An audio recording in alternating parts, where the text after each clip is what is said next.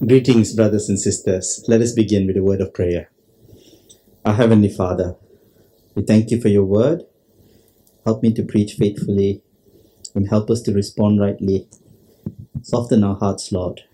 In Jesus' name we pray. Amen.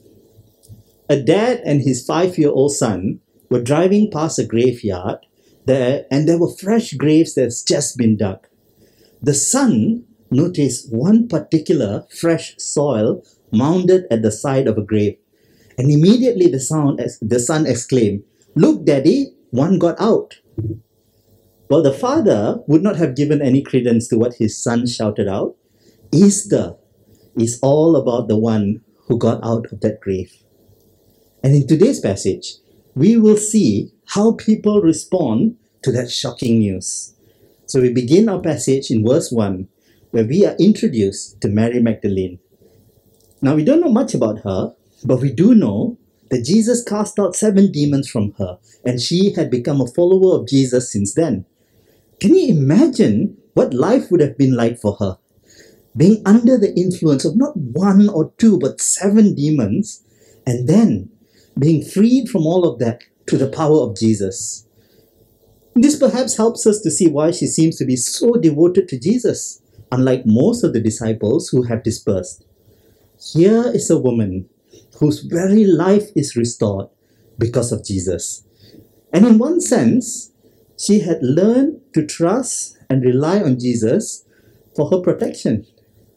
So we see her showing her devotion to Jesus by going to his tomb to complete the burial. It's often those who have benefited greatly from Jesus who exhibit great loyalty. They know what he means to them, not through intellectual exercise, but through lived experience. We find out from the text, she has come to the tomb early while it is still dark, probably because there's a lot of work to be done to complete the burial of Jesus, which was rushed because of the Sabbath and Passover celebration. But when she reached the grave, she saw that the stone that functioned as the door to the grave was missing. The stone has been rolled away. So we see in verse 2 that she immediately ran to Peter and the other disciples who's referred to here as the one who's beloved by Jesus, who I think is most likely the author of this gospel, John himself. Now notice what she says to them. They have taken the Lord out of the tomb, and we do not know where they have laid him. Now, some liberal theologians speculated that perhaps the disciples of Jesus were hoping and longing so much for Jesus to be raised up that they mentally convinced themselves that Jesus has been raised. According to them, the resurrection was just a trick of the mind, brought on by delusional minds that desperately wanted to see Jesus again. But notice here, this idea that Jesus could have been raised up did not even enter her mind. She saw the grave open and she assumed that someone had stolen the body of Jesus and hidden it. This really puts that delusion theory to rest, doesn't it? None of the disciples were expecting Jesus to be raised from the dead. And we can see here that this was not something that they were desperately hoping for here. The loss of the body of Jesus came as a shock to them because they had not expected him to be raised up. And yet the irony of this, friends, is that this is exactly what Jesus has promised them. And if they have believed, then they would be expecting this. So with that, we come to verse 3. And we see that Peter and the other disciples went to the tomb. Most likely, they were outraged that someone might have come in and desecrated the tomb of Jesus. And we see that in verse 4, that they were in fact riled up enough that they ran all the way to the grave. And here we see John, while being modest enough not to put his own name, is not above showing that he one-upped Peter again. This is a theme that we've been seeing throughout John's Gospel, and is particularly characteristic of John's Gospel.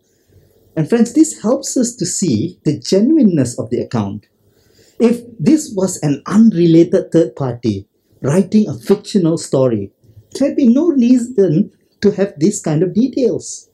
And this shows us that what is happening here is actually eyewitness account.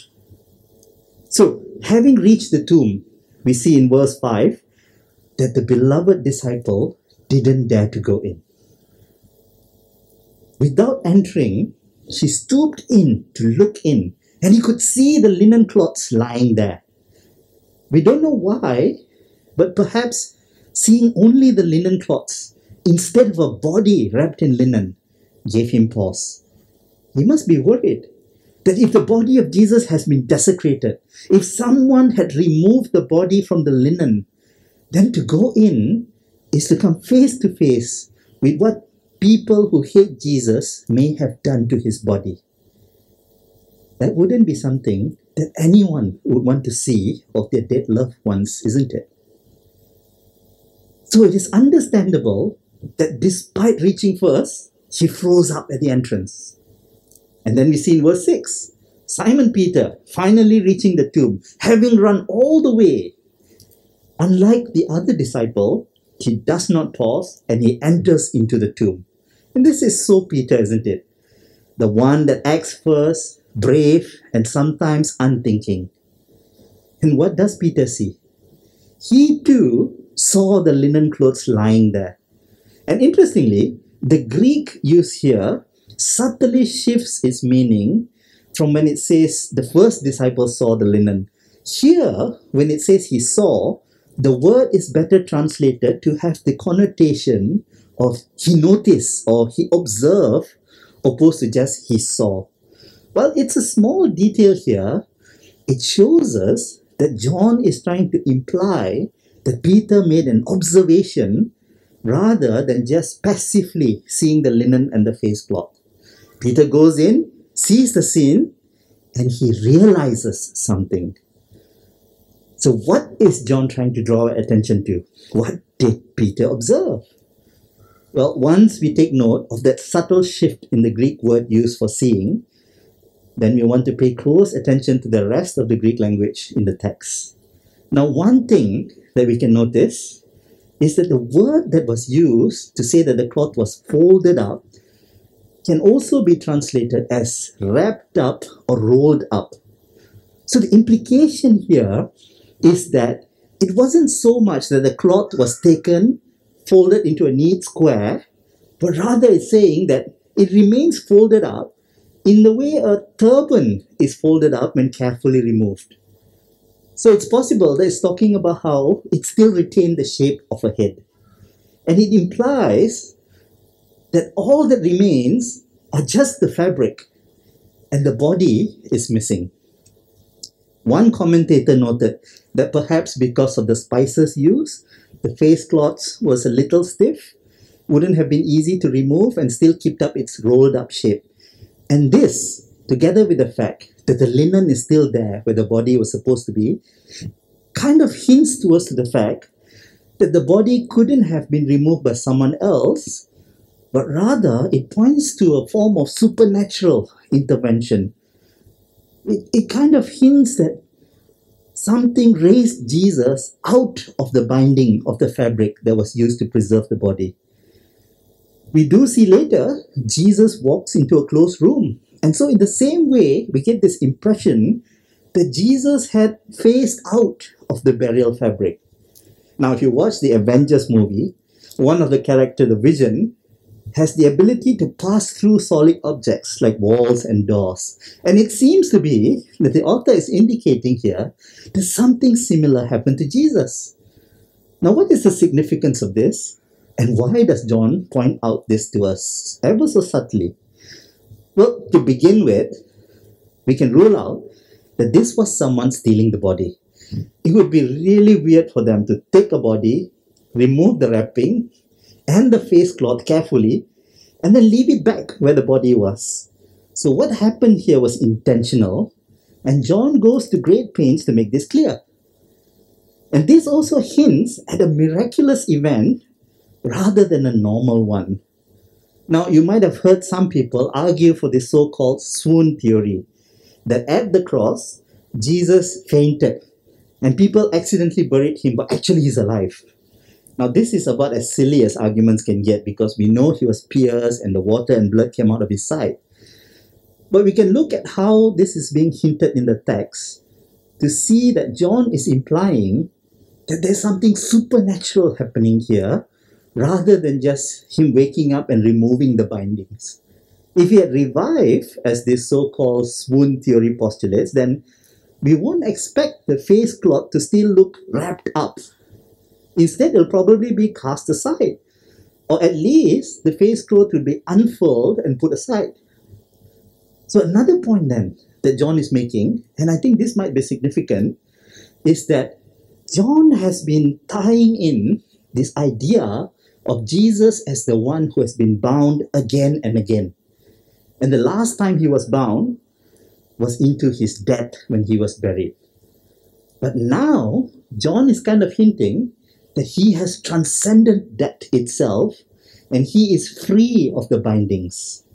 Now remember, when Lazarus was raised up, John made it a point to say that Lazarus came out of the grave still bound by the linen and with his face cloth still wrapped.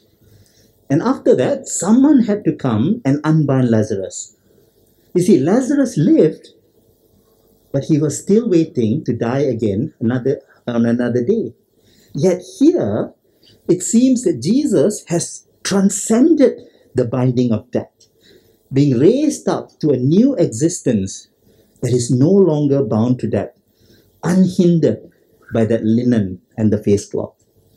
And we see this hinted then in how there is something different about Jesus. People find it hard to recognize him at the first glance, and he starts to exhibit more supernatural abilities. He comes into a building where the doors are locked, he disappears and appears somewhere else.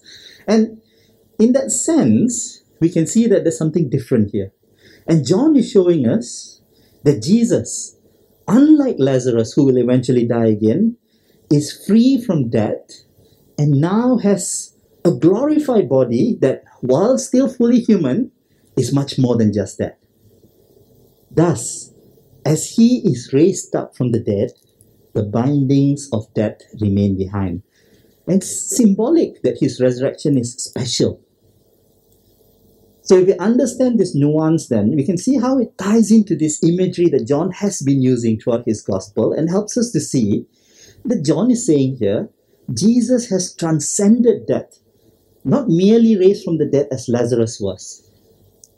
And this reminds me of a story. There's a father and a son who were walking in a garden. The son noticed a bee and became very fearful and started to panic. Noticing that, the father caught the bee in his hand. And after a few moments, he released the bee. The son was still fearful as the bee came again near him. But then the father opened his fist to show where the bee had stung him. The stinger was stuck in his flesh. And he told his son, "Fear not, see, I have removed the sting." In the same way, for those who follow Jesus, the same power that raised him from the dead now resides within us. Death has lost its sting because Jesus took its sting on our behalf. Now, it might be a little shocking to see so much nuance to the passage that it's hard to see in the English translation. So I just want to assure you that if you don't know Greek, don't panic. You can still understand that John is showing us that this was not the work of grave robbers, and he's telling us clearly that Jesus rose up. The Greek just helps us to get more details to help us catch these nuances better. So which is why it's good to learn the original language, and that's why it's helpful for pastors and those who teach the Bible to learn. But for everyday reading, you're still good with the English. It serves its purpose well enough. You can never capture every nuance of a language perfectly when you translate. But despite that, the translation we have is sufficient for our use. So don't take this as a diss against the English translation when I say, well, there's something can be translated differently, but rather see it more as a footnote of the nuances that could be lost in translation. Right. Now we come to verse 8, and we see that the other disciple has entered the tomb, And finally here, he saw. For the third time, another different Greek word is used to describe this action of seeing. And here, this word can have the implication that he beheld and he understood, rather than just his observing. So this won't be noticeable in the English, but it explains to us why John is using 3 different words in the Greek to explain the act of seeing. He's trying to show a movement from seeing to observing carefully and to finally understanding. So John is saying that this other disciple, he connected the dots and finally understood Jesus is no longer dead. And that's why he believed, despite the extraordinary idea that this is, that a dead man rises again. Of course, they have seen Jesus raise Lazarus from the dead, so they are aware this is Jesus we are talking about, and the normal rules doesn't apply. So finally, it just clicks. So verse 9 informs us, therefore, right? That's only at this point, as he realizes this is something supernatural, that he comes to believe that Jesus has risen from the dead. Then we come to verse 10, and we find that they go back to their homes, which is super anticlimactic, right? You would have expected them to run to tell the others or respond in shock. But John says they just decided to go back. Now, John puts this here to make sure that we understand that while they believe that Jesus is alive, they still haven't quite connected that belief with just who Jesus is and what Scripture says about the Messiah being raised up from the dead. They showed that while they believe, there is still something not quite right with their response. They needed another push before they can really believe the full scope of the gospel. Their hearts are moving in the right direction, but they're not quite there yet. And then the scene shifts, and we see Mary weeping outside the tomb in verse 11. This is after the disciples have left, and when Mary looks into the tomb, she doesn't see an empty tomb. She sees 2 angels sitting where the body of Jesus had lain. And again, we see John point out to a supernatural aspect of the resurrection through the introduction of the angels. Angels had proclaimed his birth, and it is only natural that they accompany his resurrection. And in verse 13, then they ask her why she is crying, and she explains that they have taken away the body of Jesus. Clearly at this point, she still believes that someone has stolen the body, and she had not reached the conclusion that the disciples did, that Jesus has been raised from the dead.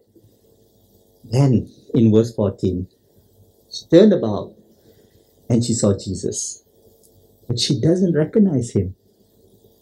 Perhaps in her grief, she was unable to turn her sight from the grave to realize that Jesus was right there. Perhaps she was still looking for a dead body, and it just doesn't occur to her that the one speaking to her is actually Jesus.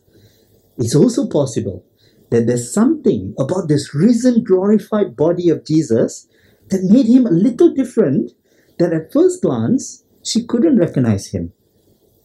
I suspect the answer is all 3 factors mixing together. We then see in verse 15 that Jesus, however, was not content to leave matters as it is. So he spoke to her. And he asked her, why is she weeping? Who is she looking for? And interestingly, Mary mistakes Jesus for the gardener. Now, I mentioned during Good Friday that there was a Garden of Eden imagery here in this burial place. And there's a picture of it waiting for a second Adam. So it's ironic, right? That Mary mistakes Jesus to be the gardener. Because Jesus is ultimately a gardener in the sense that he's risen to take over Adam's job of tending to God's creation. Then we see in verse 16, Jesus simply calls her by her name, and she realizes who he is, and cries out to him, "Teacher." And this reminds me of how Jesus said, his sheep will recognize his voice. And so at the call of his voice, she immediately recognizes who he is. Verse 17 then, we see that in response to her, Jesus gives her a command. He tells her not to cling to him because he has not ascended yet to the Father. Instead, she is to go to the other disciples to bring them a message. Now, while the exact meaning of this is still contested, I think what is happening here is perhaps she has fallen down to her feet, is clinging to Jesus, or maybe Jesus is speaking metaphorically to her in regards of not holding on to him in any physical sense. And the point that Jesus is trying to make here is he's trying to say that there's a change in how things will be for now. He has been raised from the dead, so there will be a change in the relationship. She no longer is to relate to him by sitting at his feet to hear as he teaches. He has been transfigured and is going to be with the Father soon. And thus, the way in which he will be with his disciples will now change. She is not meant to see the resurrection as the resumption of how things have been before. It's not continuing what's happening, but rather it's the next movement in God's plan for Jesus. Things will change. And as Jesus explains to her, he is to ascend to the Father, tying in what happens here to that picture from Daniel 7, where the Son of Man comes with a cloud to the Father, the Ancient of Days, to receive all authority and power. So this then is Jesus announcing his pending coronation in heaven, that he will be seated at the right hand of the Father to rule over, to judge over all things. And it is with this that Jesus entrusts this message to her to be delivered to the disciples. So we see in verse 18, Mary Magdalene, a woman, being exalted as the first person to see Jesus, to respond rightly, to bring the message of his resurrection to the disciple. So much for how some people condemn Christianity for being anti-woman. Here, a woman is shown to respond rightly and is exalted. And so with this, our passage ends with the words of Mary's proclamation, I have seen the Lord. So it now comes to what this means to us. The most important conclusion that we should make is that John goes to a lot of trouble to show us that Jesus really rose from the dead. The resurrection was witnessed, and the circumstances reported by eyewitness. And he makes it clear the body was not stolen away. So Christians are not proclaiming the resurrection of Jesus as a myth or a story or a fable or a legend. It is a fact. There is nothing else that can explain the details that is put here. There's nothing that can explain the response of the early church, the many witnesses who will later on see that they saw Jesus with their own eyes. Nothing else can explain why the early Christians were willing to die for this belief, unless these were true things. And Jesus was raised up from the dead. And if Jesus really rose up from the dead, what does that mean to you? Will you seek the world that tells you dead people can never come to life? Or will you seek Jesus, who rose from the dead, and tells you that you shall put your trust in him to gain eternal life? Which would you choose? The world or Jesus? But note here, the point that John is making isn't only that we take the resurrection as information. He points us to this discrepancy between the disciples and Mary. And look what Jesus commanded Mary to do. She was to bring the word of the resurrected Jesus to his beloved brothers. This good news of the resurrection of Jesus is such important news, and they need to hear it because it will change their lives. It will lead them to eternal life. And so in the same way, we too, as followers of Jesus, are to bring this news to those who do not know Christ. We are to proclaim the gospel and boldly proclaim that Christ is risen. He is risen indeed. Hallelujah. Talking about proclaiming the gospel then, have you realized something interesting? Mary's witness itself is insufficient, isn't it? To bear witness requires two witnesses. And there was only her to bring the news to the other disciples. Yet we saw in this passage that there were two men who could have been bearers of this witness, didn't we? These were the disciples who knew Jesus and was known as men who had been given authority by Jesus. Yet, what did they do when confronted with the resurrection? They went home. They may have started to believe, but their faith was lacking in something. And they end up being unable to bring this news of life to others. If it was not for the mercy of Christ who continues to pursue them, they would have been so pitied because they were so close to this truth and yet they were unable to see it. In the same way, let us see that it's not enough for us to call ourselves disciples. It's not even enough for us, even if we have experienced the resurrection of Christ. We must come to that, engage with it, and respond to it rightly. Not suppress what we know of Christ and go home. So friends, don't just look to your activities as disciples to draw comfort that you're responding to Christ. Challenge yourself to see if you are disciples who will preach that Christ was raised from the dead. Anyone can put on a religious air.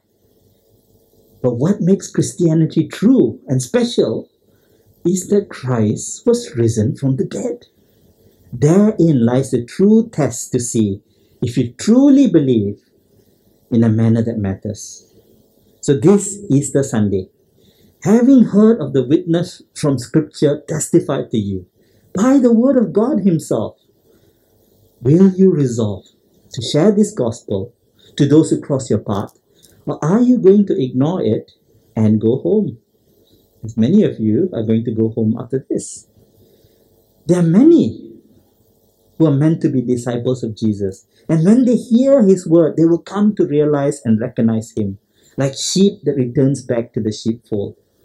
Will you then glorify God by being the one to bring the voice of Jesus through Scripture to the ears of those who need to hear them?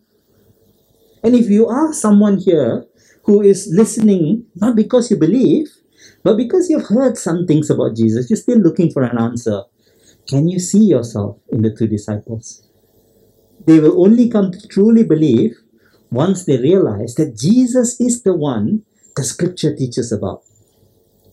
So will you continue then to look deeply into the Scripture?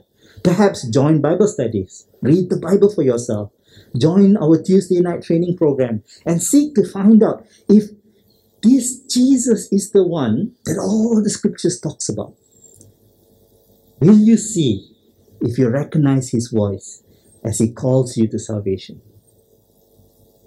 It is Easter Sunday, and this day has one central message that needs to go out to the entire world.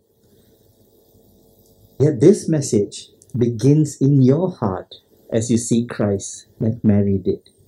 You can only proclaim faithfully if you genuinely believe and if you can say with conviction like Mary did, Christ is risen. He is risen indeed.